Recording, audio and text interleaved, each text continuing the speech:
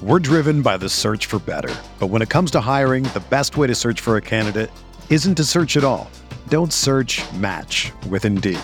Indeed is your matching and hiring platform with over 350 million global monthly visitors, according to Indeed data, and a matching engine that helps you find quality candidates fast. Ditch the busy work. Use Indeed for scheduling, screening, and messaging so you can connect with candidates faster. Leveraging over 140 million qualifications and preferences every day, Indeed's matching engine is constantly learning from your preferences, so the more you use Indeed, the better it gets. Join more than 3.5 million businesses worldwide that use Indeed to hire great talent fast. And listeners of this show will get a $75 sponsored job credit to get your jobs more visibility at Indeed.com/Blue Wire. Just go to Indeed.com/Blue Wire right now and support our show by saying that you heard about Indeed on this podcast. That's Indeed.com/Blue Wire. Terms and conditions apply. Need to hire? You need Indeed. Rippee Writes with Brian Scott Rippee. Transcript can be obtained by drinking a fifth of bourbon, ramming your head through some drywall, and then writing down every thought you have. What's up? Thanks for tuning in to another edition of the Rippee Writes podcast powered by Twisted Tea. We have today Richard Gober, the lead singer of Stricken, a widespread panic cover band who will be performing in Oxford at Proud Literaries on Saturday night after the Ole Miss Georgia Tech game. We talked about his career in music, how he became interested in starting a widespread panic cover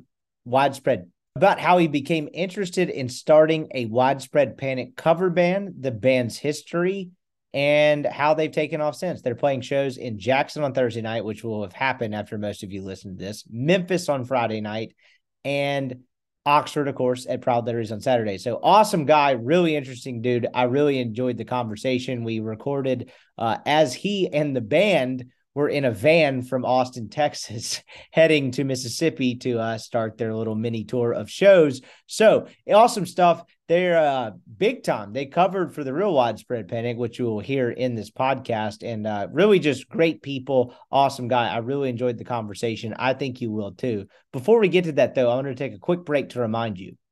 This podcast is brought to you by Rent the Sip Oxford. Rent the Sip Oxford's Turnberry unit is located off Old Taylor Road, just less than a mile from the Ole Miss campus. It sleeps 8 comfortably. It is gated. It has amenities such as a tennis courts, sauna. It's a great place to be. It can be hard to find a place to stay in Oxford, particularly on big weekends. Maybe you're just coming through for a business trip. Hey, maybe you're coming up for a midweek basketball game. You got the basketball season tickets coming up. There's all kinds of availability, including Vanderbilt weekend for football. Check them out, rentthesipoxford.com. Bracken Ray, friend of the pod, would not steer you the wrong way. It is a prime location, less than a mile from campus, straight shot to Swayze Field, almost a straight shot to Vaught Hemingway Stadium, and of course, an easy walk to the pavilion as well. You need to check it out today. Go to rentthesipoxford.com to check availabilities. If you use the promo code Rippee Writes, R-I-P-P-E-E, Writes, R-I-T-E-S, that'll get you $100 off any 2-night minimum stay. Please check this out. Don't miss out on the opportunity. You always hear about it's hard to find a place in Oxford. I'm giving you one in a prime location at a terrific price.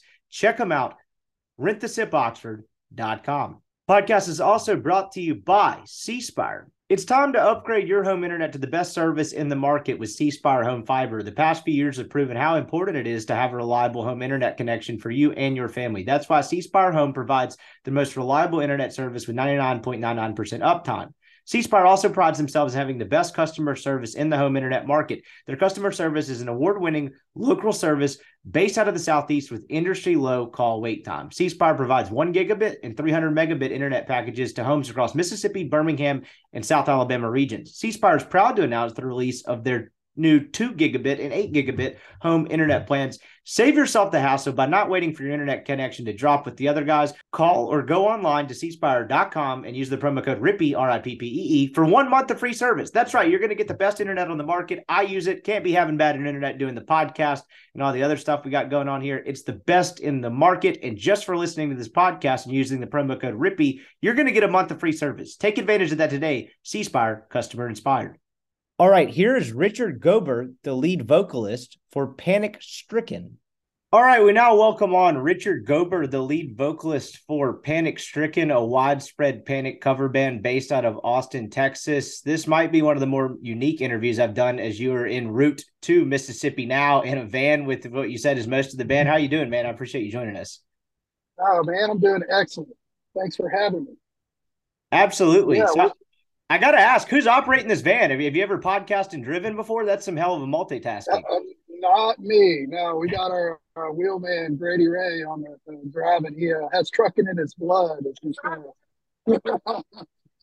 That's awesome. He's our bass player and a vocalist as well. And so we got a few songs he'll be singing too. So we're pretty excited about this trip. First time in Mississippi. Not for a lack of trying, I suppose, but yeah, we're starting off in Jackson at Howland Miles on Thursday. Showtime's at 9 there, and then we're gonna head on up to Memphis for a little bit because we played there before, and those folks asked us to come back. So we're pretty excited about that. We're playing at a place called Growlers, and then we are finishing things off at Proud Larry's in Oxford, Mississippi, after the Georgia Tech game. Probably be starting about 10 or so there. And yeah, it's I used to work at Proud Larry's when I went to school at Ole Miss. It's been a kind of a thing I've been wanting to do for a long time is get the project up there. It's taken a few years, but Scott finally booked us there. So we're really excited about it.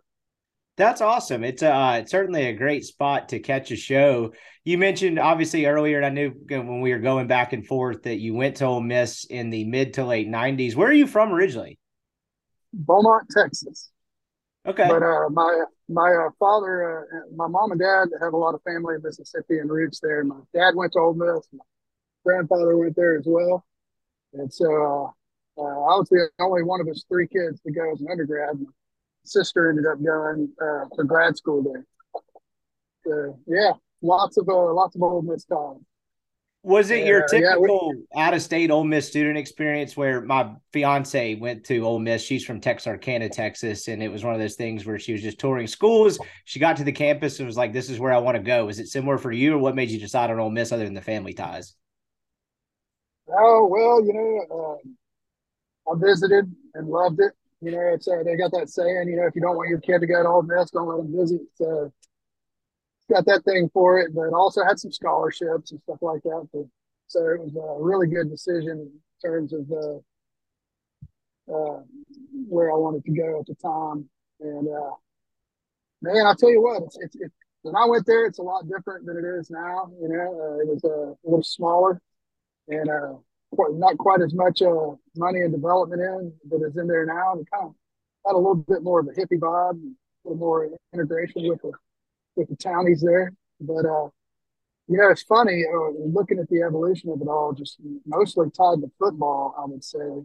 I mean, back when I went, we fielded some interesting teams, but definitely outmanned for the most part the whole time I went there. But there were several good times to be had there. I guess first full season was probably was 93, and had a really good defense. Got to watch Cassius Ware and Dwayne Dotson just completely wreck people. I think when they made Eric Zier cry, that home game at Georgia, that was either 93 or 94, I can't remember. But that was a pretty fun moment. Offense was just abysmal then. Couldn't score a point, but we could stop people from scoring. It was about what we could hang our hat on there.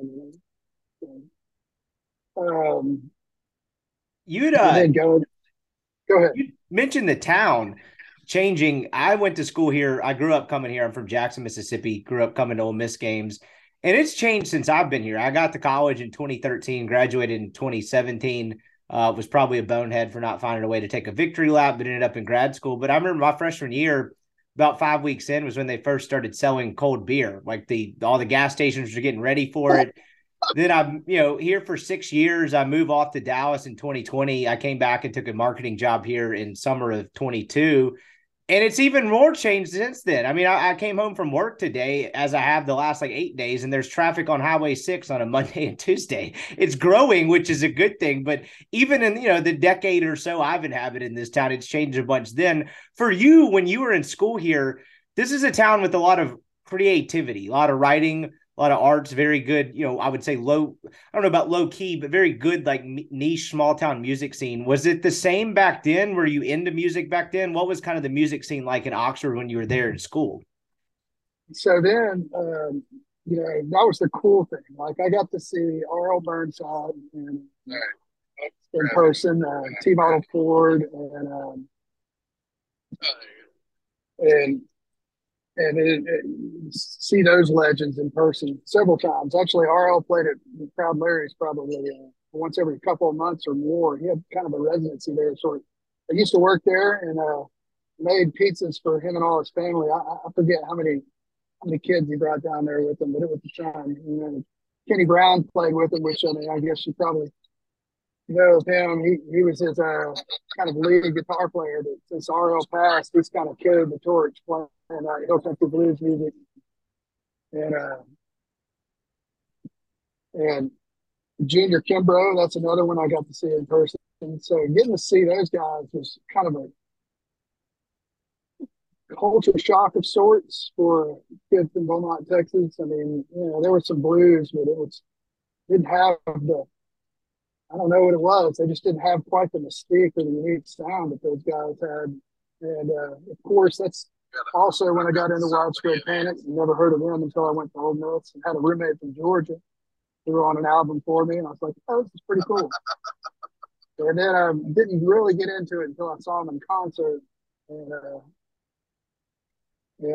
that's when that kind of took off. But as far as playing goes, I mean, I had some guys that I went to school with there that we played, but we didn't really make much of it. I was mostly an observer at that time. And of course, saw a lot of the Kudzu Kings. Love those guys to death. Tate and Dave and Robert Chaff and Max. And they played a ton and they did some pretty legendary stuff. And even saw a few road shows with them and sold some merch for them. So hoping I see a couple of those guys when they come into town. That's for sure. But, Absolutely. You say it's changed a lot. I have not actually been back to Ole Miss since the Obama administration. So I'm expecting to see quite a few changes. It'll certainly be different. It's a lot more people. I mean, the game day weekend's still the same. I imagine even back then on a game day weekend, it was like this town's not really equipped to handle this, but they somehow make do 7 Saturdays of fall every single year, despite it. For you playing wise, though, what was the first instrument you played? When was the first time you realized you had at least a knack for playing music and playing instruments? How did that start for you? So my brother got me a guitar when I was in 7th grade. And got me some lessons. That was a big birthday present that he gave me. And shout out to Britt. And I stuck with it, but I was terrible forever. Actually, I probably still am kind of terrible at some of the guys I play with. We'll see. But played quite a bit, mostly by myself for years, and played with some folks in college. I think we had one bar show. It was not very good. Didn't really, I guess, kind of professional-ish level. Didn't really start going until I left Ole Miss. And I went back to Beaumont for a bit and played at a guitar duo with one of my old friends from high school. He was really good. And I was his side man most of the time. And I sung a few numbers myself, but we mostly did harmonies. He held down the rhythm and I played lead. He also would blow up. He had a harmonica stand and did cross harp leads while playing this really distinct rhythm guitar where he thumped the strings with his thumb and kind of slapped the guitar a little bit. Yeah, we did all sorts of stuff there. But I did that for about 3 years and then went to law school. And so we stopped after that. And played some music with some guys in law school, but I was a little too busy studying to really do anything serious about that. Met my wife in law school in Houston, and then we moved up to Austin about 2008. And I didn't do anything musically for several years. Just kind of played at home. But I don't know what happened. Around 2013, I started trying to find some people to play with, and formed a couple of bands doing Grateful Dead covers and some other mixed stuff. But eventually, so Austin has got this thing. There are a lot of tribute bands there that are really good. I mean, there's an excellent Talking Heads tribute band called Heartburn, and they played all over the country. They're absolutely spot on, very good. And there was a Fish cover band and several Dead cover bands, and there were no Widespread Panic cover bands, and I absolutely loved Widespread Panic. So I said, why the hell not? And I found some guys, and we played our first show in 2015, and I've been doing it ever since. And changed some members over the years with the current group of guys. I guess we got all together about 2019, and been played a lot of really big shows with these guys, and we're super excited about bringing spreading the gospel of Widespread Panic, as we say. I love the way y'all described that on your website. For you and that period of time you mentioned where you met your wife, you went to law school, were in Houston, moved to Austin. You didn't do anything musically for a while. What were you practicing as an attorney then? What were you kind of doing when you weren't playing? And I still do, yeah. So I went to Austin and got a job with the Attorney General there, and moved on to some other state agencies over the years. Now I work for the Department of Insurance. So, but it's a state job's good pay, all that, and lots of flexibility, which is what helps me do this. So, but all the guys in this band, except for Connor, have a full-time job doing something else besides music. Connor is our drummer, and is just absolutely amazing. And he plays in a lot of bands. And I've been really lucky to get with these guys that are here. They're all very outstanding musicians in their own right, and they have their own original bands for the most part. And it actually has just enhanced what we do quite a bit. We focus on getting all the important parts right for these Widespread Panic songs, but then kind of putting our own little twist and vibe on the jams in between. And so far, so good. It's really worked out well. And these 3 shows we're doing no repeats, just like you would if you're watching Widespread Panic. So you've got the time, I encourage people to see all 3. But the thing I'm really excited about with these guys is showing them. I've been bragging about Oxford, Mississippi for I don't know how long have I been talking about Oxford, Mississippi, y'all. Yeah, at least, yeah. Far too long for us to have waited this long to make this journey. So I'm excited to show them what it's all about. And they're going to take in the scenery at the Grove. So, we're going to park our equipment and get that stowed away and head on down to the Grove and check some things out before we have to load in and sound check for our show areas. But really excited to show them all that. And might actually get some people that don't follow Ole Miss to pay attention to an Ole Miss football game a little bit. And speaking of, I'd like to hear some of your thoughts. I've obviously read quite a few of them, but what do you think about what's going to happen this weekend against Georgia Tech? I think Ole Miss probably gets right a little bit after last week. I think they win with relative ease. Georgia Tech's improved. They got Haynes King, the A&M transfer at quarterback, and they were pretty dynamic for pieces of that opener they had against Louisville. offensively. They just couldn't really stop anyone. I think Ole Miss probably ends up winning some game like 42-24-ish. The line's about 19.5. So that's kind of right. So I think it will be a little bit of a get right weekend for Ole Miss before obviously they go to Tuscaloosa and shit starts to get real, for the lack of a better phrase, the next weekend. Ole Miss just needs to get healthy, particularly at some skill positions on offense, more so than anything else. But I think they'll play better and more cohesively offensively than they have the first 2 weeks.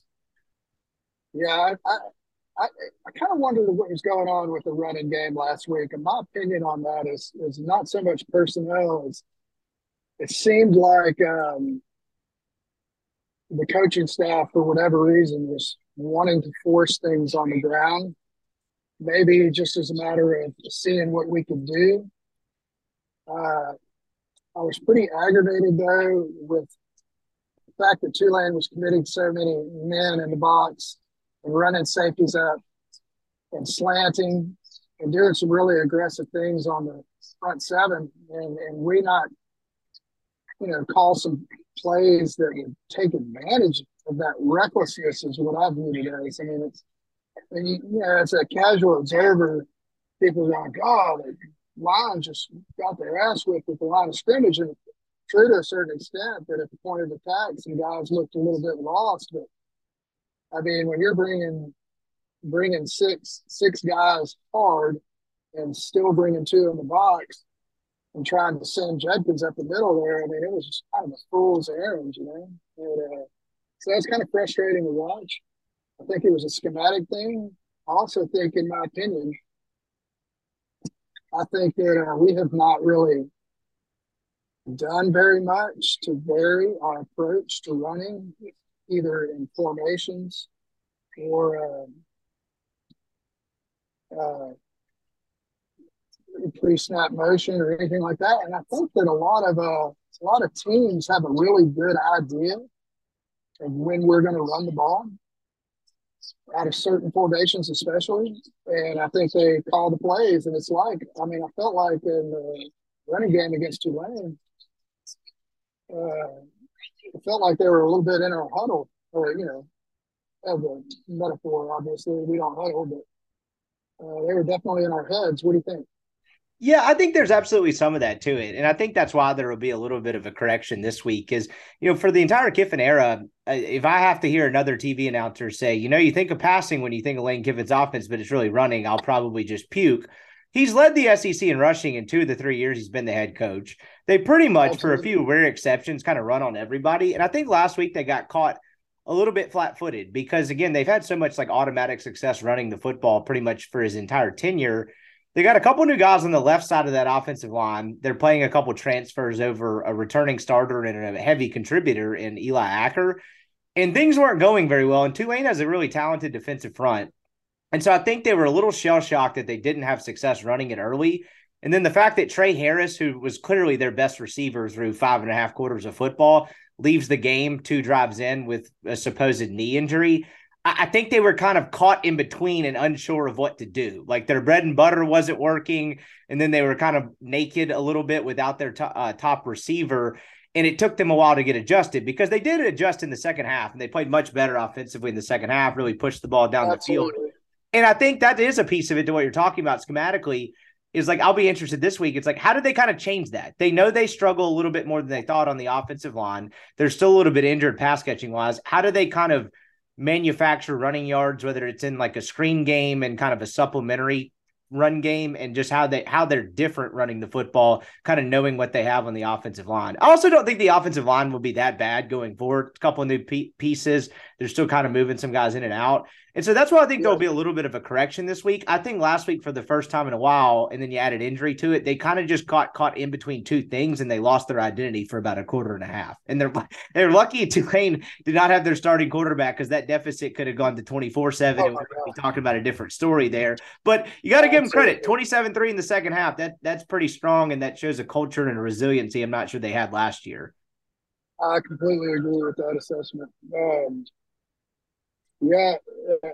Very impressed with the defensive production. But I think, the irony in what you said is we're working into new guys on the left side of the line, it wasn't the left side of the line that sucked. It was the veterans at the right side of the line that were just awful. And I mean,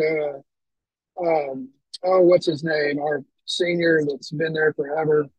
He graded at 52%. Just no business. That guy has no business grading at 52% ever in a game. The guard, I can't think of his name right now. Oh, Jeremy James, the oldest guy. Yes. Yeah. What the hell, dude? That guy has no business grading at 52. I don't know what was going on with him that day, but that was definitely a problem. And then our right tackle, he was just getting lambasted on Twitter. I felt really bad for him, but his response to that was quite admirable. I don't know. I expect them to play better, but I don't know so much it was their fault. I feel like it was a coaching problem. I mean, it's pretty hip to pile on to Charlie Weiss Jr. But I don't know. People say he calls plays, but I think Lane Kiffin really calls most of the plays. I mean, that's my opinion. He certainly has a lot of input on it, and I think fans are frustrated because they want to see Quinshon Judkins just explode on people. I want to see that. I've been waiting to see that in both games. It's exhilarating to see your running back break off the 60-yarder. And I think that will happen eventually too. Like I think it was, again, I think you'll see a much more revamped running game this week, and a little bit of correction. And that was at the end of the day, it was a dangerous spot to be in. That's a really good team that won a ton of games last year. You're in their on-campus stadium, and you kind of get caught a little bit flat-footed. So it'll be an interesting one this weekend, and kind of a test primer for Alabama. For you, I'm curious. So when you mentioned in 2014, I know you guys played your first show in 2015, you decided to start Panic Stricken. It's not the same at all, but like I have a little bit of a similar life experience in that I got out of media full time in 2020, moved to Dallas and took a marketing job. My girlfriend, now fiance, was there at the time. I was really just kind of looking for any excuse to get there and have a little bit of different change of scenery. And I got about 8 months out there, and I was bored with the time off on the weekends, and it basically come up with every excuse to not, start a podcast or what ended up being the newsletter. And finally, I was just like, all these excuses are bullshit. Let's just do it. Like, who cares who listens? Let's just figure it out and see where it goes. And the way it's taken off since, and I've been very fortunate to have some great partners at Rivals.com that have really been a game changer from an audience and an ad perspective. But there was a part of me that just, I don't know, for whatever reason, I was convincing myself, don't do this, like you shouldn't do this. And I was like, no, you should. Let's just do it. What kind of led you to get back in the music space and start a widespread Panic cover band after 6 years away from really being involved musically at all? It's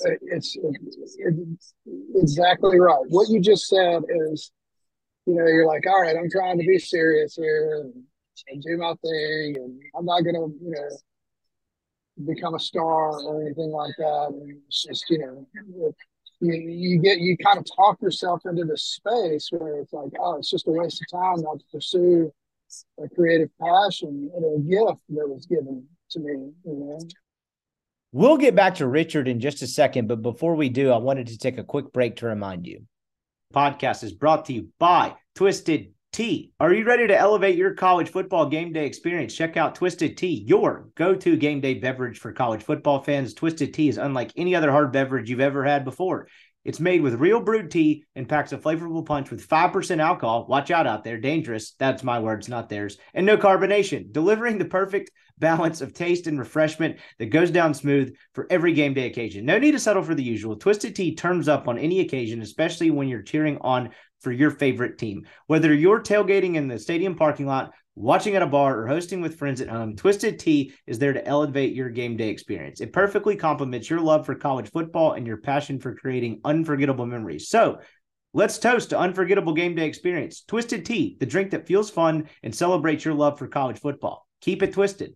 Podcast is also brought to you by Skybox Sports Picks. Who is Skybox Sports Picks? Well, glad you asked. The world's best gambling handicapping website, the inventors of the Skybox matrix interval, an advanced modeling mechanism that has helped propel Skybox to the top of the sports handicapping industry. Hopefully, you took advantage of Skybox Sports Picks 4-2 week in college football last weekend. All you have to do is go online to skyboxsportspicks.com, sign up for a picks package that fits your price range, and boom, you're more equipped to profit. You can try it for a day, a week, a month. You can try college football, NFL. I'd recommend going with the year-long all-access pass, and you're more equipped to profit than you were 5 minutes before signing up for Skybox. It's a small investment to ensure that you do not lose money this football season. If you're into wagering, it's the only place to profit. Check them out, skyboxsportspicks.com. Podcast is also brought to you by LB's University Avenue there in Oxford. Go see Greg if you're a Rippee Writes subscriber. That's rippeewrites.substack.com. You get a free newsletter from me. And also discounted meats. Right now, the Rippee Writes special is 3 6-ounce bacon wrap fillets for $20. That's about a $40 valuation you're getting there for $20. Show Greg proof of subscription. He'll get you set up with the Rippee Writes special. Then go find all your own favorites. It's the best butcher shop in the world. All kinds of delicious cuts of meat. It's football season. You're going to want to throw something on the grill and watch all the games. Check them out, LB's University Avenue there in Oxford. All right, back to Richard. Yeah. Amen to that. It's fear of failure, but then when you actually think rationally, it's like, well, what is actually failure? If you're doing what you like, why is that failing? 100%. So, yeah, it's like, you know what? I can do this thing, and I just have this weird thing where I kind of, if I want to, I can sound like the guy from Watch for Panic when I sing, and it's like, and, I've listened to a lot of Panic people cover Panic over the years, and it just, it's cool that they do it, but it just doesn't sound quite right if the vocals do not at least carry all the same notes that happen when you listen to the real Watch for Panic in terms of the vocals and just John Bell's voice, And I just like, there were all these other tribute bands, and they were, having a lot of fun doing it, and they're making some money. And I was like, what? There's space for this, and I'm going to do it. And I was right. But it wasn't so much the success, it's just that I had to do it. It is like, it's hard to imagine not playing music anymore, especially now that I've been doing it pretty solidly for 8 years. And it's kind of like some people have golf, and I've played plenty of golf and done a lot of hunting and fishing too, but man, I'd rather play music at these clubs any day than do that. And so that's kind of how I spend, free time. And fortunately, my family's really supportive of it, and obviously, and it's just like, it's what keeps me sane. It's kind of like that. There's a Country King song actually called "A Hole in My Heart." And I think Brian Ledford was in the band for a while, and he wrote it. And it's like, there's a hole in my heart where the music comes from. And, he talks about sometimes you spend a lonely night playing for the waitress, and other times you're in the bright lights. And either way, it doesn't matter. You're just not going to stop. And it's a really good song. I think it's on their Y2 Cal album. It struck a chord with me. And there's a buddy of mine that I went to law school with. His name's Doug Miller, and he was a Texas country artist, and he actually had quite a bit of success, and was doing really well, and decided to stop and go to law school. And he was with me at law school for about a year and a half or two, and decided to quit. But I showed him that song, and he was like, "Holy crap, that is it!" He's like, "That's exactly how I feel." The irony of that song is, it's like sometimes I wish I'd gone to law school. That's one of the lines in one of the verses, and then he's like, "But if that's what it takes to make it, I ain't got it."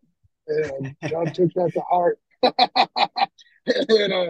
and laughed, man. And now I think he's a rancher in Atlanta, Texas, and still plays music. I think I talked him into coming to see a Panic Stricken show in Dallas in November. So we'll see. I said there's going to be a fiddle player there. So he's like, "All right, I'm in." That's awesome. I actually know exactly where Atlanta, Texas is. My fiance's father has a pharmacy there.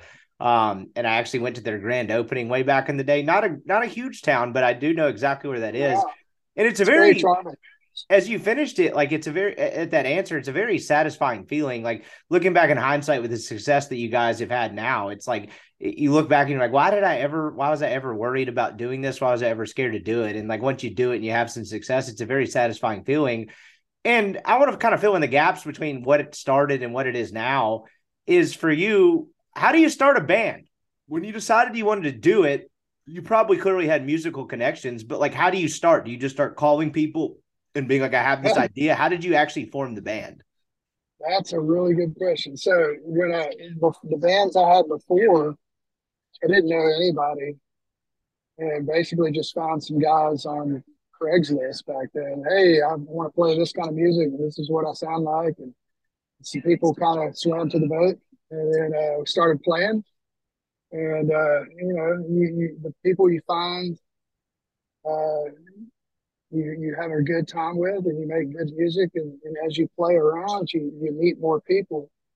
And some of the people I met, I tried to get into the band I was currently playing in at the time, but they had bigger fish to fry. But we became friends nonetheless. And then I guess after wrapping up the band I was in, I was like, all right, I'm going to do this Widespread Panic thing. But I guess, leading up to that, the band that I was in, my brother wanted us to come down and play a show in Beaumont for his high school reunion. And we needed a keyboard player. So I got in touch with the guy who at the time was at the Fish tribute band. They're called a Live One. And they're really successful. His name was Wes. He was the first keyboard player. And I got him to come down and play some songs with us. And we rode down all the way from Austin to Beaumont together, about 5 hours in the car with this guy, 4.5. And we just started talking, and I was talking about his band with him and how it was going. And I said, what do you think about a Widespread Panic tribute? You think that might work? And he's like, yeah, I think it would work. I was like, he goes, hey, I like the guys you're playing with in this band, but you're going to need a better rhythm section if you want to do that. And I was like, all right, that makes sense. So we finished that gig, and after I got back to Austin, I called some of the guys that I wanted to play with before and told them what I was thinking.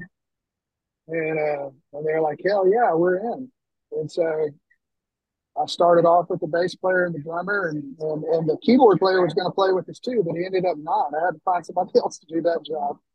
But we started, once you get like a couple of guys in, then you ask them to recruit some people. And so we ended up, it's kind of like a recruiting job, like in college recruiting, trying to get people to play for your school. It's like, hey man, I got this band. I think we can accomplish this and this and this, and it's kind of cool. And the music's badass, and I think we can make something happen here. And so you get those guys, and you play, and you get as far as you can, until everybody is either happy or not. And we reached one of those inflection points about 2018 or so. But during the whole time you're playing as a musician, and especially in a town like Austin, you meet a lot of great players and really cool people, and it's just building relationships with folks. And so when it came around to it, about 2019, at the time my guitarist was Cam Cummins, and I had John Voss on percussion. And those two guys have been in the band for a while. And our bass player that now, his name's Rippee Writes. He would sub in for shows occasionally when our bass player at the time, Kenny Valentine, couldn't make gigs. And so we got to know Grady real well, and he learned a lot of our material. And then, I guess, about 2019, my keyboard player at the time and Kenny and Michael had kind of hit a wall, and it just wasn't working for him anymore. And I was actually thinking about disbanding the project, and then Cameron said, hey, hold up, man. Grady in a band with these two other guys, Max Moscow on keyboards. He's our keyboard player, and our fake JoJo, and Connor. They've all the three of them have been in a band together for several years. The band was called Kudu. And I was like, they've been playing together for a long time, and they're interested in joining Panic Stricken. It was like, well, I guess I'll give it a try. And from that practice, that first practice, as soon as it happened, man, it was just like, this is it. These guys, the shit. And you kind of catch a second. So that's an interesting point in the band's history and that kind of your path in music, because you mentioned like 2019, it was kind of hitting a wall. You thought about disbanding the band, and then you kind of catch on a second wind. And again, a similar parallel to my own personal experience, this whole global pandemic thing happens. I'll never forget. I was right before COVID. I was trying to get, I took a personal day to go do marketing job interviews in Dallas. I'm driving back from one of the two interviews that I thought went pretty well. And that's when the world starts shutting down. And I'm kind of sitting there in the car and I'm like, are you shitting me? Like, is this really happening now? So you catch this second win with the band, and then all of a sudden no one's allowed to leave their homes. How difficult is that to get through? Oh my God. So yeah, we had the practices, 2019, we're jamming. I'm like, man, this is going to be awesome. And we had our rollout gig planned at this place, and we had hired a videographer, and we were going to have a really cool gig, and it was going to be a free show, and we were going to have a shitload of people in there, and we were going to film it, and we were going to rage. And then in March, I think our show was scheduled for March 25th. And then, of course, COVID hit. And then we didn't do a damn thing for several months. And once, a little bit of fear went away, we started resuming rehearsals on my back porch in the house in the afternoons. And I figured it was much to the chagrin of my neighbors. I later found out it was much to their delight, fortunately. But yeah, we ended up working some things, and I think we finally had our first official show with this lineup, and we had it planned for this place in Austin called Rancho Relaxa, and it was these people that had this property, kind of a little ranch property out on the edge of town, and they were a hit during COVID because their shows were outside and they weren't a bar and they didn't have to really comply with a lot of stuff. So, bands were having shows out there. And so we were going to have our first show in April of 2020, right, guys? Yeah. And like 3 days before the show, man, a deluge hits. I mean, it just rains cats and dogs all week, the rest of the week. And so I was going to rain our show out. And but our John, our percussion man, was quick on his feet, and we knew some people and found this club that we could play at, and they took us on at the last minute, and it was great. And we had hundreds of people show up, and we had a big video screen behind us doing a bunch of crazy stuff. And it looked really good. We actually have several videos of that on YouTube, as a matter of fact. Yeah, some of them were really good, and some of them, after time, you're like, oh, maybe that wasn't so good. But, yeah, Panic Stricken ATX is our YouTube channel. Our website is panicstrickenatx.com. And then we've got an Instagram, Panic Stricken ATX, of course. And then, I think our Facebook page is that as well. So a little bit of uniformity there. Should be easy to find us. But, yeah, ever since, man, these guys have been riding with us, and we've played some really, really good shows. We've gone to Colorado a couple times and played. And, been to Memphis, Arkansas, New Orleans. Played a bunch of shows in Texas, of course, Oklahoma. And now we're adding Mississippi to the mix.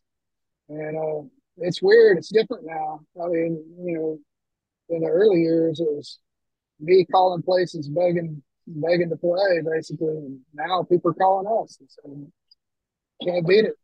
Which I imagine is a super satisfactory feeling. That's actually what I was going to ask next. Is I was curious, like, did you have a big break as the band, whether it was kind of the first iteration or that 2019 iteration? Was there a moment where you got booked for a certain show or whatever it may be? Maybe it was a day, maybe it didn't happen at all. I'm curious, was there a moment where, like, all right, we have something here, we are on our way? Yeah, there was a couple. The one that comes to mind immediately is towards the end of COVID, some of the bigger venues started opening up, and we got booked at the Granada Theater in Dallas. Yeah. And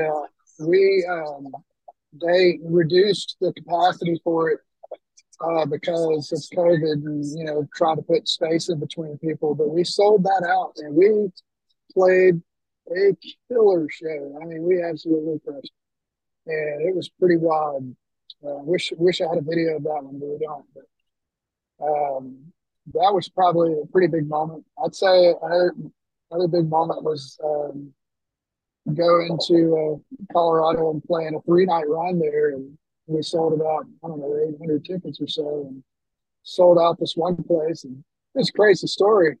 The guy's really weird that owns that venue, and at the end of the run, he paid us in cash, and I had this just shitload of cash, like more cash than I've ever held in my hand. And I felt like I was in a drug deal or something, man. And I was just like, God, I was like, really, I mean, it was a really weird feeling carrying that money, especially in a, I was like, ran back to the van. I was like, let's just get this sorted out. And, it's kind of uncomfortable walking around with a lot of cash like that. But, yeah, we had a really good gig there. And that, the Colorado, interestingly enough, Colorado is probably, outside of Georgia, is probably the biggest stronghold of Widespread Panic fans that there is in the country. So your biggest areas are Georgia and Colorado, and then then you put Mississippi, Alabama, and Tennessee in there. And South Carolina's got a pretty big contingent too. We hadn't been there, but yeah, now we're getting private party gigs, which are really awesome. It's probably the best setup for us. I mean, because Widespread Panic is one of those things where like people dismiss it generally, but a lot of people find out when they hear it. All of a sudden they're like, "Damn, this music's badass." And we get that a lot. I'll get a complete stranger. Almost every show, I get some complete stranger to the music. They walk up to me after the show and go, "Man, that is some of the best shit I've ever heard in my life." And I was like, "Well, welcome to the club." I mean, that's part of the reason why we do this is it's turning people onto it. And but the Panic. I think analogy for Grateful Dead fans was Grateful Dead fans are people who like licorice. Not everybody likes it, but people who like it, they really, really fucking like it. We're driven by the search for better. But when it comes to hiring, the best way to search for a candidate isn't to search at all. Don't search, match with Indeed. Indeed is your matching and hiring platform with over 350 million global monthly visitors, according to Indeed data, and a matching engine that helps you find quality candidates fast. Ditch the busy work. Use Indeed for scheduling, screening, and messaging so you can connect with candidates faster. Leveraging over 140 million qualifications and preferences every day, Indeed's matching engine is constantly learning from your preferences, so the more you use Indeed, the better it gets. Join more than 3.5 million businesses worldwide that use Indeed to hire great talent fast. And listeners of this show will get a $75 sponsored job credit to get your jobs more visibility at Indeed.com/Blue Wire. Just go to Indeed.com/Blue Wire right now and support our show by saying that you heard about Indeed on this podcast. That's Indeed.com/Blue Wire. Terms and conditions apply. Need to hire? You need Indeed. The headlines remind us daily, the world is a dangerous place. The elites in charge say everything's fine, stop noticing. But you know better. And your gut knows that time is short to prepare for a world that is 4 missed meals away from chaos. My Patriot Supply has helped over 3 million families become more self-reliant and is the company Americans trust to prepare. Go to MyPatriotSupply.com and secure their best-selling 3-month emergency food kits. Each contain delicious breakfasts, lunches, and dinners, averaging over 2,000 calories per day. Secure at least 1 food kit for each family member. For a limited time, save $200, plus get free shipping on all their Ready Hour 3-month emergency food kits. You're not ready if it's not Ready Hour Foods. My Patriot Supply also has solar power generators, water filtration units, biomass stoves, heirloom seeds, and critical survival gear. Shop MyPatriotSupply.com today. MyPatriotSupply.com. We will finish up the conversation with Richard Gober here in just a second, but I want to take a very quick break to remind you. This podcast is now brought to you by MC Speech Therapy. Has your child been diagnosed with autism spectrum disorder or another developmental disorder? MC Speech Therapy offers private speech therapy from the comfort of your own home.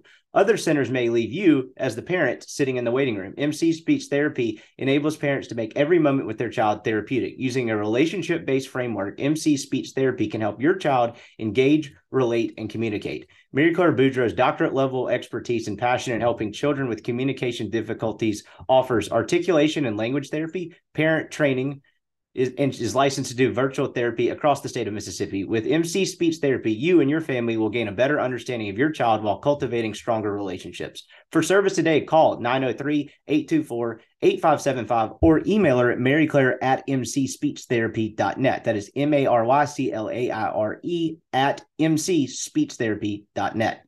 All right, back to Richard.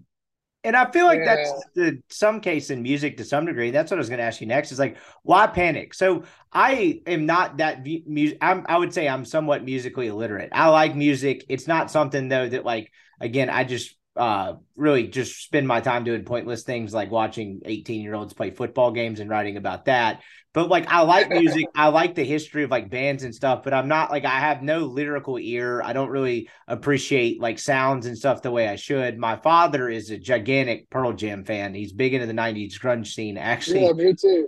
And so was I before I watched Rippee Panic and Grateful Dead and Fish. So he actually, Mercer weekend flew with a buddy to go watch their opening little small tour they have going in Minneapolis, then flew back to Memphis for the game. Like he was going to Rio apparently before COVID killed that. He's a pretty dedicated guy, and I really appreciated like his passion for music. And so from your vantage point, I know you grew up in, the 90s, go to college in the 90s. Why widespread panic? What was that for you that made you want to ultimately start a tribute band? What kind of, I would say, made you gravitate toward them? Good question. I don't know. From the moment I heard them, like when I listened to the record, a buddy of mine from Georgia, my roommate at the time, showed me. I was like, "Oh, it's pretty cool. It just kind of sounds like straight ahead rock and roll, and kind of got an old school flair to it, And I was like, "Oh, it's pretty cool." But it didn't really grab me. And then I saw down in Mississippi State. They played in Mississippi State in '93, and heard them in concert. And I was like, "Oh, this is more interesting." And at the time, as a music fan, for most folks, the standard formula for even grunge shows and most bands, there was not a lot of momentary experimentation with the audience and extended jams or things.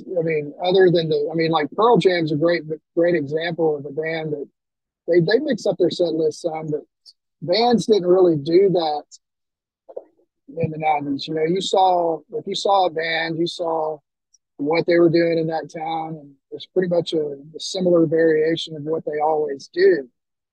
And but with the Dead and Widespread Panic and Fish and those bands, every time you went to a show, it was a totally different thing. And then their shows, man, you would only hear a quarter of their bangers, whereas most shows you go to, you hear all the hits. And so they kind of leave you searching a little bit. And the Panic was, it's like it's got this loud rock and roll aspect to it. They've got this country vibe that they do sometimes. They've got a little bit of a metal vibe, and certainly they play a little bit of funk. And so it's just this really eclectic mix of sounds.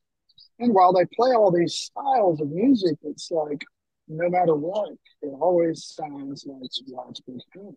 You can't really put my finger on what that is, but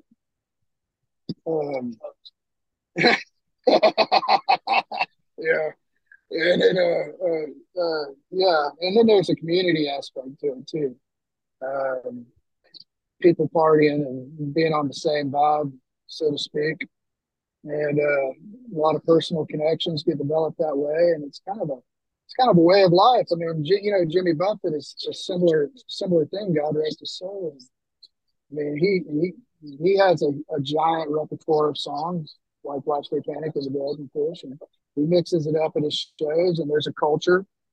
There was a culture around his shows of the Parrot Heads, and it's similar. It's like that with the Panic, and lyrically, um, a lot of bands, a lot of songs you hear, they're good, and they say the lyrics kind of say exactly what they mean, and they don't really leave you guessing and wondering what it is they're talking about. And I think that was more of a thing in the 60s and 70s. But as time went on, I mean, lyrical things are a little more obvious in music, especially in pop. But with Panic, their lyrics are kind of obscure, but they use a lot of imagery. And so when you're listening to the words, it paints this random story that in your mind that is really interesting and could be interpreted in a number of different ways. So I find that to be a really cool aspect of their music. And of course, the lingering lead, as it's called,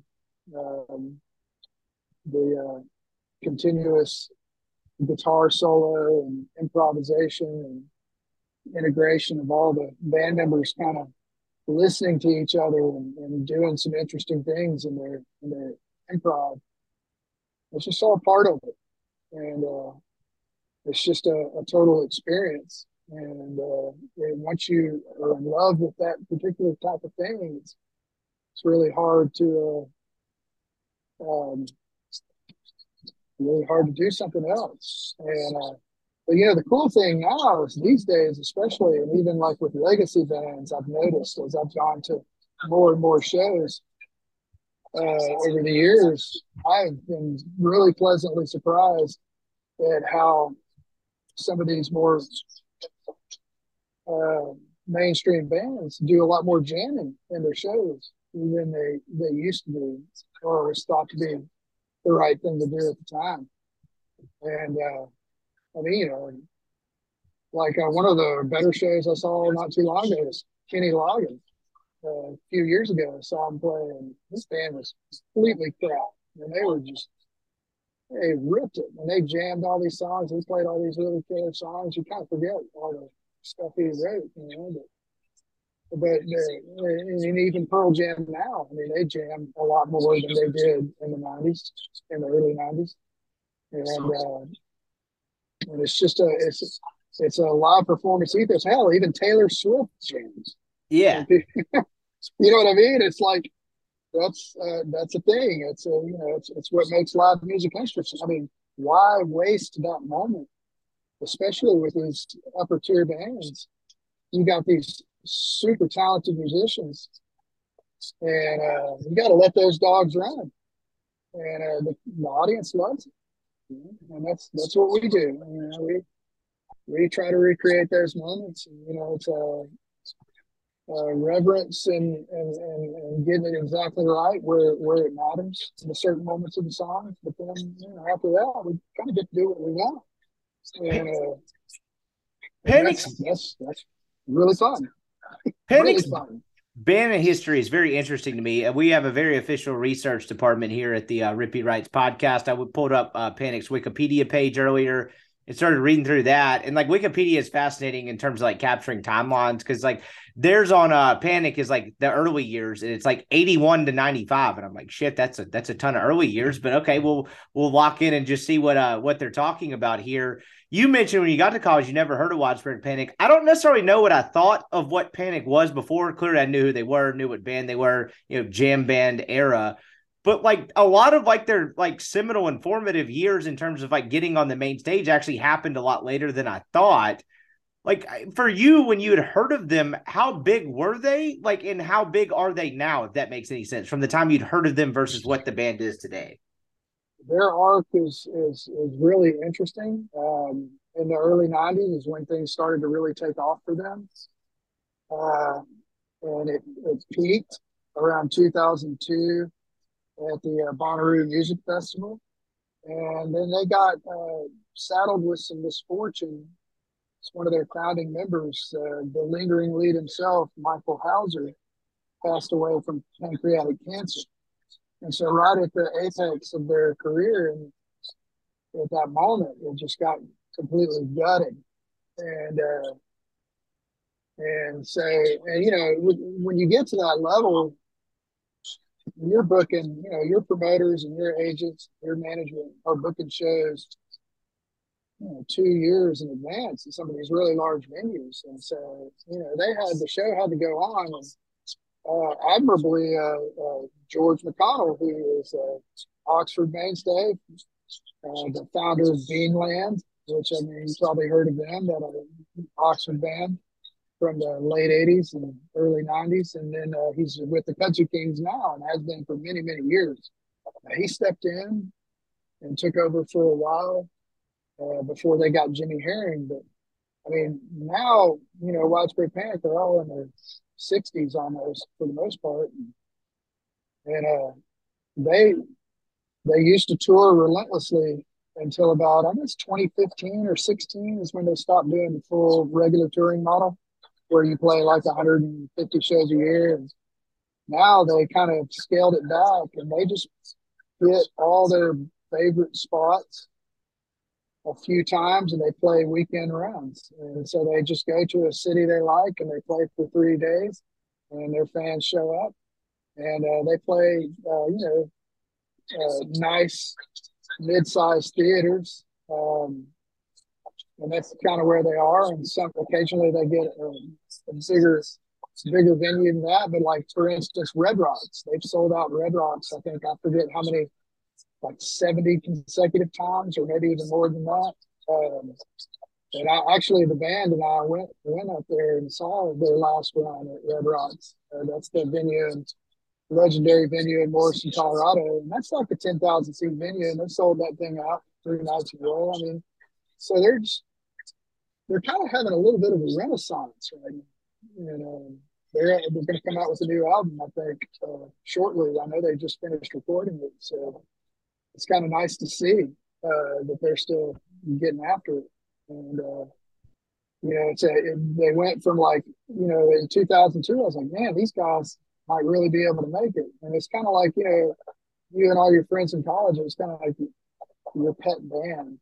It's like, hey, man, I was following these guys since they were playing like high school gyms and shit. You know? Which is kind of how you get in with a band and understand their story, right? Like when you get in on them early, it's like, I knew these guys before they were cool. I read on you guys' website, you actually subbed in for the Real Panic. One of the maybe minor blessings of the COVID era is they were coming to Austin and couldn't play a show, and you guys filled in. How did that happen? Oh man, that's crazy. That's a really crazy. I'm glad you mentioned that. That was one of the very big moments. I'd say that's the biggest moment we've had, really.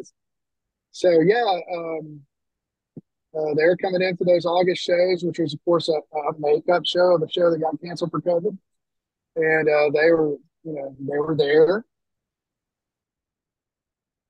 The fans were there, and then JB got COVID, and they had to cancel the shows, and we had actually been on about a 2 or 3 month break because Grady had his daughter was born, so we were giving Grady time off and letting him get to know his beautiful little baby girl, Lila.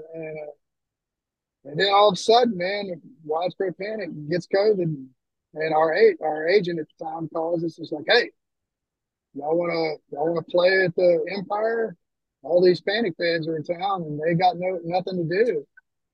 And we're like, well, shit, I guess I literally hadn't practiced or played anything in 3 months. And so we were a little nervous about that, but we just got together and said, all right, what are the songs that we can all play the best? Let's just play those, see how it goes. And then some guy filmed the whole thing.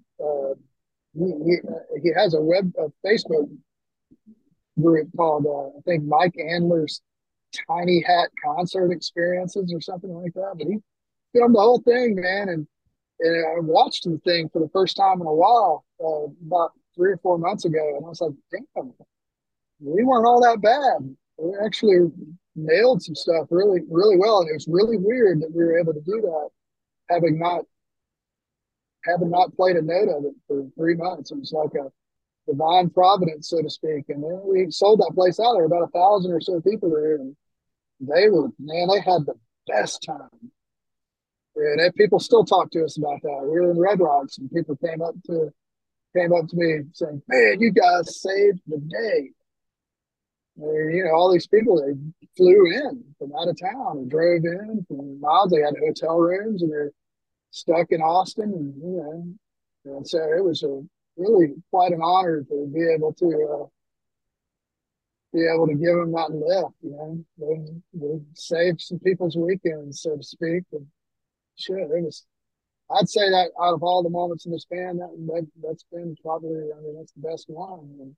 But it's because of that moment. That, I guess, that would probably be the thing that really has gotten people's attention, and it has led to what we're doing now. So, yeah. And at that point, I imagine, without knowing how it works, like Panic probably knows who you are if you're replacing them on a show. They do. I mean, we didn't replace them at the venue where they were playing at. Right. But yeah, they know who we are for sure. We actually, when we went to Red Rocks a few months ago in June, we were, the Thursday before their run started, we were doing a charity benefit. And we played an acoustic style show instead of our normal electric thing, and to give something different. You don't really want to hear somebody else play regular Widespread Panic right before you're about to hear Widespread Panic play, and that's crazy. But yeah, we got invited up there, and some people flew us up there, and they bought us tickets to Red Rocks. And it was good, man. But we had a silent auction for our show to help raise money for Conscious Alliance. It was the charity that we were doing it for. And my friend at Straight Music, I called him up and I was like, "Hey, man, I think we could get a guitar, and I think I'm going to try and get Widespread Panic to sign it. They're coming into town before we were going to play at Red Rocks, and they're doing a 6-night run in Austin." And I made a few calls, and got a guitar and sent it to our guy at Widespread Panic, and they signed it on. So yeah, they absolutely know we exist. But the icing or the cherry on top of that is our man John Voss on percussion went and ran the guitar up there, and got him to sign it, and he got to hang out with Sonny Domingo Ortiz, their percussion player, and took this great picture. It's probably on our Facebook and Instagram of him and Sonny just flying around, messing around on that guitar, and it was just a really, really cool shot. And so yeah, they absolutely know who we are, which is great, and they haven't sued us yet, so can't complain about that shit at all. Yeah, that's what I'd say. That's a win-win. That's awesome. That's an awesome point. And you mentioned, obviously, when you fill in for Panic, that's a big point in you guys' moment as a band too. But, you talked about, Red Rocks being a huge venue, and that Panic has played there a bunch. And from your beginning journey is starting as a band in 2014, when you guys actually go play Red Rocks for the first time, was there a part of you that was like, holy shit, I can't believe we're here?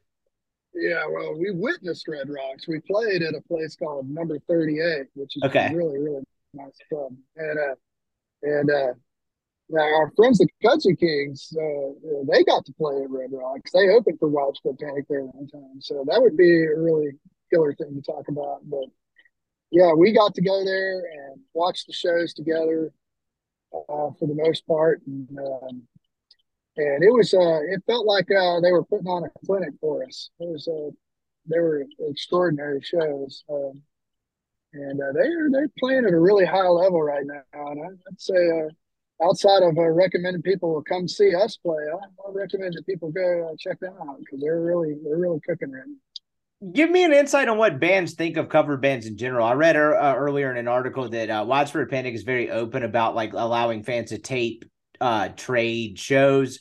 And like, it's not the case with every band, but like, what is Widespread's Panic view on cover bands like yourself versus like the general industry? I imagine I imagine most of it is mostly positive, but I've always wondered that. Like, what do bands in general and then Widespread Panic think of like cover bands? Well, I do not know. I've never talked to them specifically about that. But if they hated y'all, wouldn't they shut that shit down? Yeah, they would absolutely. So yeah, obviously that's what I'm saying. They're supportive of it. But what does Sonny say to you, John, about Josh? I think I may have lost him for a second. What'd he say? Yeah. So he said they're really into it and supportive of us, and they were really interested in what kind of a bid we got to fetch on that signed guitar. I think it ended up selling for like $4,000 or something like that. So that's awesome. Yeah, it was really cool, man. For you guys, you mentioned like set list. You're a cover band. You mentioned you put your own flavor on things. Obviously, I imagine with the Widespread Panic, like specific stuff you do, you're probably not straying too much from the meat and potatoes and what gets the job done in the hits. How do you kind of form a set list as a cover band? That's a good question. So as a cover band, your responsibility for the most part is to make sure you have plenty of their, bangers in there. So we try to balance it out with some bangers and deep cuts. And we don't get quite as obscure as they do with the song selection, but we mix it up and focus on playing the songs the best we can. And, you don't want to, my brother, who's super supportive of the band, saw us one time and we didn't play Tall Boy, which is his favorite song. And he was very disappointed not to hear that song. And he's like, man, you should never play a fucking show without playing Tall Boy. Those were his exact words. And sometimes, we do. We play that one a lot. But, obviously on this run, when we're playing 3 consecutive shows, we're not going to play that one every night. But we basically looked at what we know how to play, and we just kind of we're trying to spread the bangers around over all 3 shows, and then the stuff in between, we try to do interesting things with those, and do Widespread Panic plays a lot of medleys, and we do the same. So basically, what that means is you're playing one song and you jam, and then you just continuously go without stopping playing right into the next song. And we enjoy doing that a lot. And fortunately, Widespread Panic fans enjoy hearing that. So it's really fun when you're playing and you're jamming and everybody's listening, and then we give each other a cue and you just drop right into that next song without missing a beat. It's a rush. How often do y'all surprise each other? How strict is the set list? Do y'all ever just like, to hell with it, we'll do this? Occasionally we will set things out on the fly, but a lot of times we like going in there with a pretty decent idea of what we're going to play. But yeah, certainly, man, if somebody drops a couple of bills in the tip jar and wants us to play a song, we're sure as fuck going to play it. Yeah, we're not going to disappoint that guy. So so yeah, we do substitutions from time to time, and sometimes you're playing and you jam it for so long and you kind of lose track of time that you realize the curfew is about to hit and you got to stop playing. So we've cut a few shows, short of what we planned on playing, but still had a really whale of a time doing it. So it's just one of those things, So the perfect show for us is like we play everything we planned, we get to do all our jams, and we didn't run out of time. And we do that. That's a big win in our book. And obviously, people showing up and hearing it is definitely our favorite thing. Yeah, I mean, you made a comment. You made a comment earlier about kind of getting on the same vibe as far as Panic shows. And look, I went to college. I was not a nerd in college. We'll just leave it at that. On like, what is the vibe of y'all's crowd versus like a Panic crowd? I mean, like the cartoonist in me, like making like light of it would be like, hey, they're just handing out acid tabs at the show. Clearly not really how it works, but it cracks me up. Like in terms of getting on the same vibe as your audience, what is that like with the jam band to where, we'll call it getting on the same vibe. What is that like for you guys on a given night? Well, I mean, I'm sure many of our fans kind of they're pretty much identical to the Widespread Panic scene in the sense that Which is nice. They're fans of the band, and I'm sure that some people get pretty loose at our shows. I can't confirm or deny that for sure. But whether they go quite as all out as they do for the real thing, I guess it depends on when and where we play. But I'd say the first big show, I remember the clearest moment playing one of our first, about 300 people showed up to it, and it was like the second or third show we played in Austin. So it was like we didn't get any. We were under a microscope from the beginning. I mean, once people heard, it's like, Widespread Panic, man, holy shit, we've got to see that.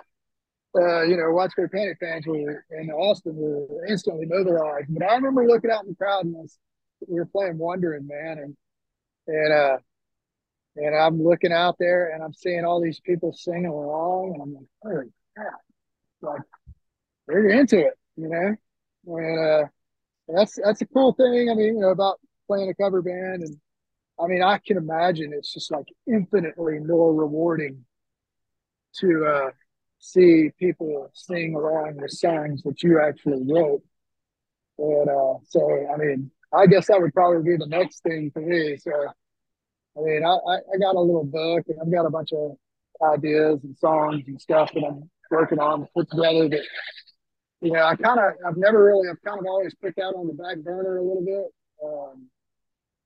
Thinking mostly I don't really have that much interesting shit to say, but I don't know. These days I've been doing it more, and I think some of the guys in my band are songwriters, so they're kind of rubbing off on me.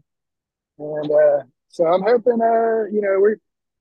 we play as much as we can, but occasionally we got to take breaks. And so during those breaks is when I'm going to try and write a few songs of my own and get some of these great musicians that I'm playing with to help me bring those to life. So yeah, it's a lot of fun.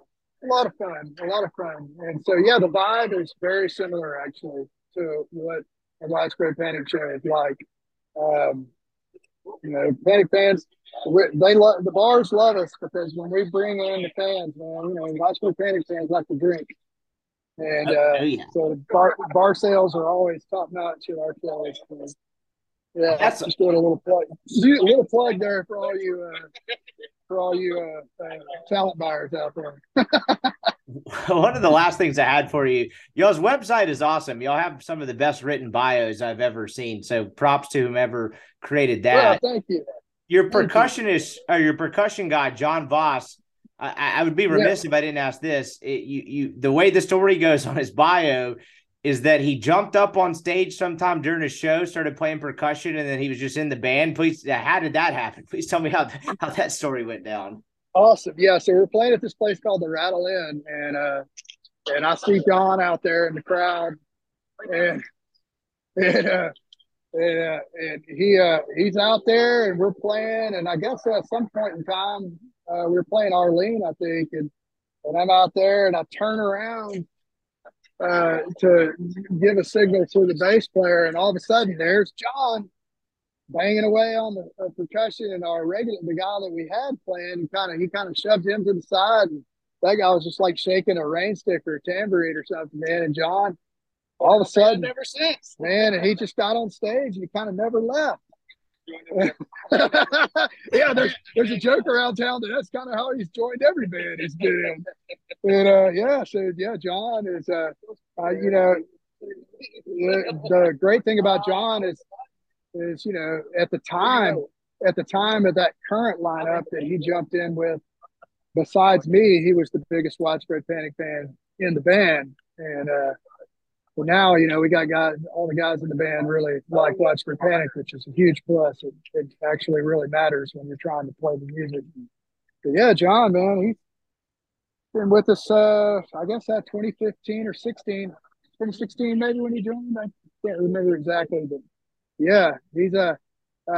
It's funny. It's after he joined our band, he kind of got into two others and really come a long way. He's kind of fixture in the Austin music scene now. And, he's got these great stickers that I have one of them on my amp. It's the Austin's okayest percussionist. And I love that. obviously he's more than okay. And big personality. And yeah, he's a fan favorite for sure. And he'll definitely, when you're looking at people on stage, he's definitely a big part of our show. Yeah, that's amazing. And one of the last things I had for you is I could tell how much you guys enjoy this. I mean, this is probably the first podcast I've done as you guys are traveling in a van to a show. This is a first for me. I could tell how much you guys enjoy this. And now that you've had some sustained success and it's become what it's become, do you have long-term goals, or are you just kind of enjoying the ride? What is kind of the current state of Panic Stricken and kind of what you want it to be in the years to come? Well, we're just kind of seeing where the waves take us. People are paying us more money to play, and that's always helps. Bigger places. We're playing in bigger places, and what we do is we just try to go out there and do the absolute best we can, and then we see what happens. I'll do it for as long as life makes it tolerable for me, and as long as the guys in the band are committed to doing it, and we're all having fun, we'll just see where it goes. Probably some music festivals will probably be on the horizon, because there's actually a little niche for guys like us at some festivals, especially since the real life Spray Panic can't play at every music festival. So, you got J-Rad over there. They headline music festivals, which would be a pretty heady experience. I don't know if that's going to be something that happens for us, but you never know. So, all we can control is working on the music and working on our craft and putting on good shows. And as long as people want to keep seeing them and we're healthy and doing well, shit, why not? Just keep on playing and see where it goes. There's no specific plan. I think that's a little pretentious, or I don't know if that's the right word I'm looking for, but presumptuous. But so we just our plan is people call us, and if the gigs make sense and we have the time to do them, and we're going to do it, and just keep after it.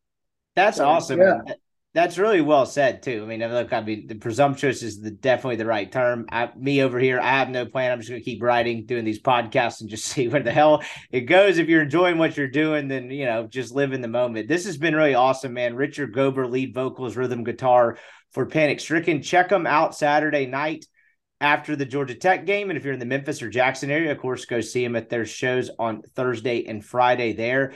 I really appreciate the time, man. This was a ton of fun. I've never done a pod from a band traveling to a show in a van, and this was a first for me, but this was a ton of fun, man. I really appreciate you doing this, and I enjoyed learning about you guys' story. It's really cool. Safe travels, and I look forward to seeing you guys in Oxford. Thanks for having me, Brian. Had a really good time. Enjoyed it. That'll do it for our show today. I really appreciate Richard's time. I really enjoyed learning about their story as a band. Super talented musician and just really an awesome guy with a very interesting story. And I hope you enjoyed it as much as I did. We'll be back on Friday with Obie's Greg and the picks. And then, of course, Walt and I will be back in the saddle on Sundays. Thanks for listening to this podcast. It's always been a joy to kind of get in the flow of football season. And a lot of great content coming your way. So thanks for listening as always, and we'll catch you with the picks tomorrow. And then, of course, on Sunday. Everyone is talking about magnesium. It's all you hear about. But why? What do we know about magnesium? Well, magnesium is the number one mineral that 75% of Americans are deficient in.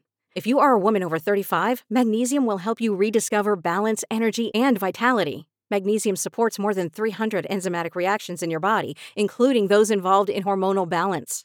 From functional medicine doctors to mental well-being and female hormone experts, we all know that magnesium is the one mineral to improve all aspects of well-being and health. But which one?